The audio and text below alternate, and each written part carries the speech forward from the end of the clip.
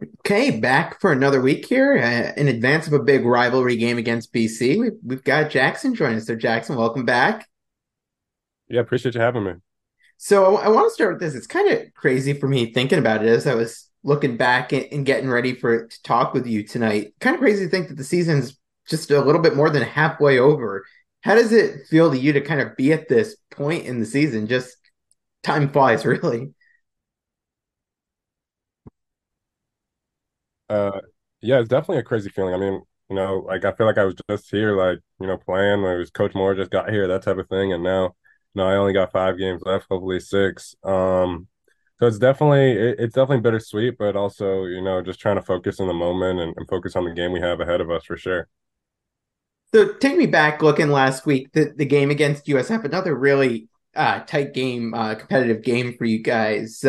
Take me through that game from your perspective and, things you did well and then things that you're kind of looking to improve on as you head towards the second half of the season. Yeah, I think what we've just been focusing on, like in practice, is kind of just finishing. Like we played defensively. We played great for 3 quarters. We really dominated them. They scored that early touchdown off a turnover, hard things to control sometimes. But then, we really dominated, and then they obviously got 2 touchdowns back to back late that obviously won them the game.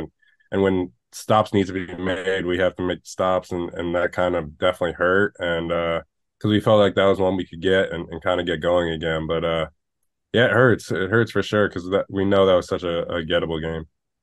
How did it seem from your perspective going up against another mobile quarterback? I know that was something you guys struggled with a bit, in the earlier part of the season, but it seemed like you guys had a bit of a better handle on that heading into this game.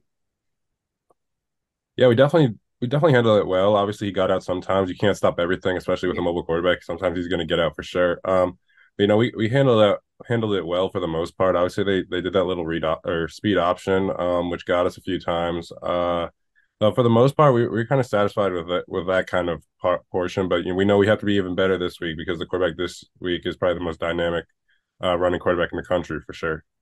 I know UConn BC is a matchup that everyone gets really excited for. Last year, you guys pulled off the upset at home. How are you guys feeling heading into this one?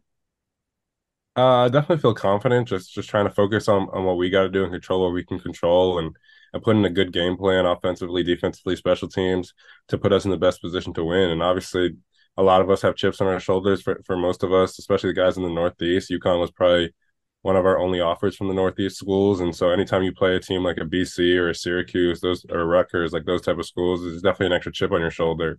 I know for me personally, like this BC was a school I really wanted to go to, and didn't get that opportunity. So anytime I get a chance to line up against them is definitely good.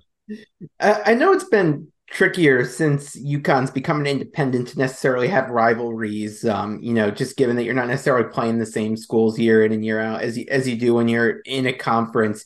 During your time at UConn, would you say BC has become kind of the biggest rival you've gotten to go up against that you feel like you've had?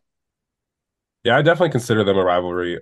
Just the way like there's kind of the battle for the Northeast where we're so close. We're only an hour 15 minutes away. Anytime you can take a bus ride to a school, that I consider that a rivalry because someone's got to own this area of the country. Yeah. So when we line up against them or other schools around this area, we want to win for sure. And I definitely consider it a rivalry. Yeah, I know it's one that everyone always has circled on the calendar. It's kind of weird. I mean, we're here end of October and it's going to be like 80 degrees on Saturday heading into that game. Weird to be in a situation like that. Yeah, definitely. I don't mind obviously warm weather, but this time of year it's definitely better to be football weather, like a cool 50, 55, and you can go out there with no rain and just play. You're obviously going to sweat, but you don't have to worry about getting too hot and dehydrated, that type of thing. So it's definitely going to be weird. I don't know if I've ever played this late into October with like a 75, 80-degree game, but I've just been hydrating and trying to prepare for that for sure. Yeah. So as you've been working on practice heading into this game against BC, what are some of the keys that you feel or what it's going to take to take home this rivalry win here in beat BC? Yeah, I think the biggest thing, like I said earlier, is just containing that quarterback. I think, especially you see the last 2 weeks, they've really put it in his hands, and he's had like over 150 yards rushing. So when they need something big on big plays, third downs, fourth downs, they're definitely gonna leave the ball in his hands and let him make a play, even when their passing. They definitely allow him to look to use his legs and get yards and that type of thing. So that's huge for us, especially where we've struggled sometimes throughout this season. Like just being able to contain him in the pocket, knowing our rush lanes, and then when we get there, finishing the tackle off and getting on to the next play. I think one of the things that's impressed me about this team under Jim Morton, and you look back at it last year and again this year, when guys go down, next man up really always seems to step up. And I know we saw that last week with Cam Edwards. How impressed were you by what he was able to do last week, coming in once Victor got hurt and really kind of having to take the brunt of the load there?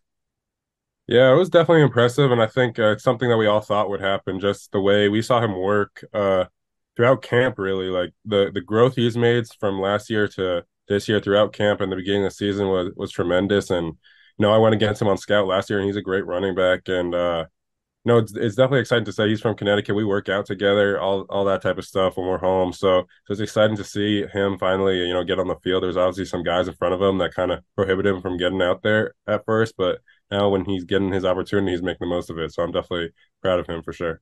Yeah. As you head down towards this second half of the schedule, what do you think are just some of the goals of the team to kind of finish this season strong here? Yeah, just obviously it's still possible to make a bowl game. We obviously got to win out, and there's some big games ahead of us. But just taking it one step at a time and focusing on what we have in front of us.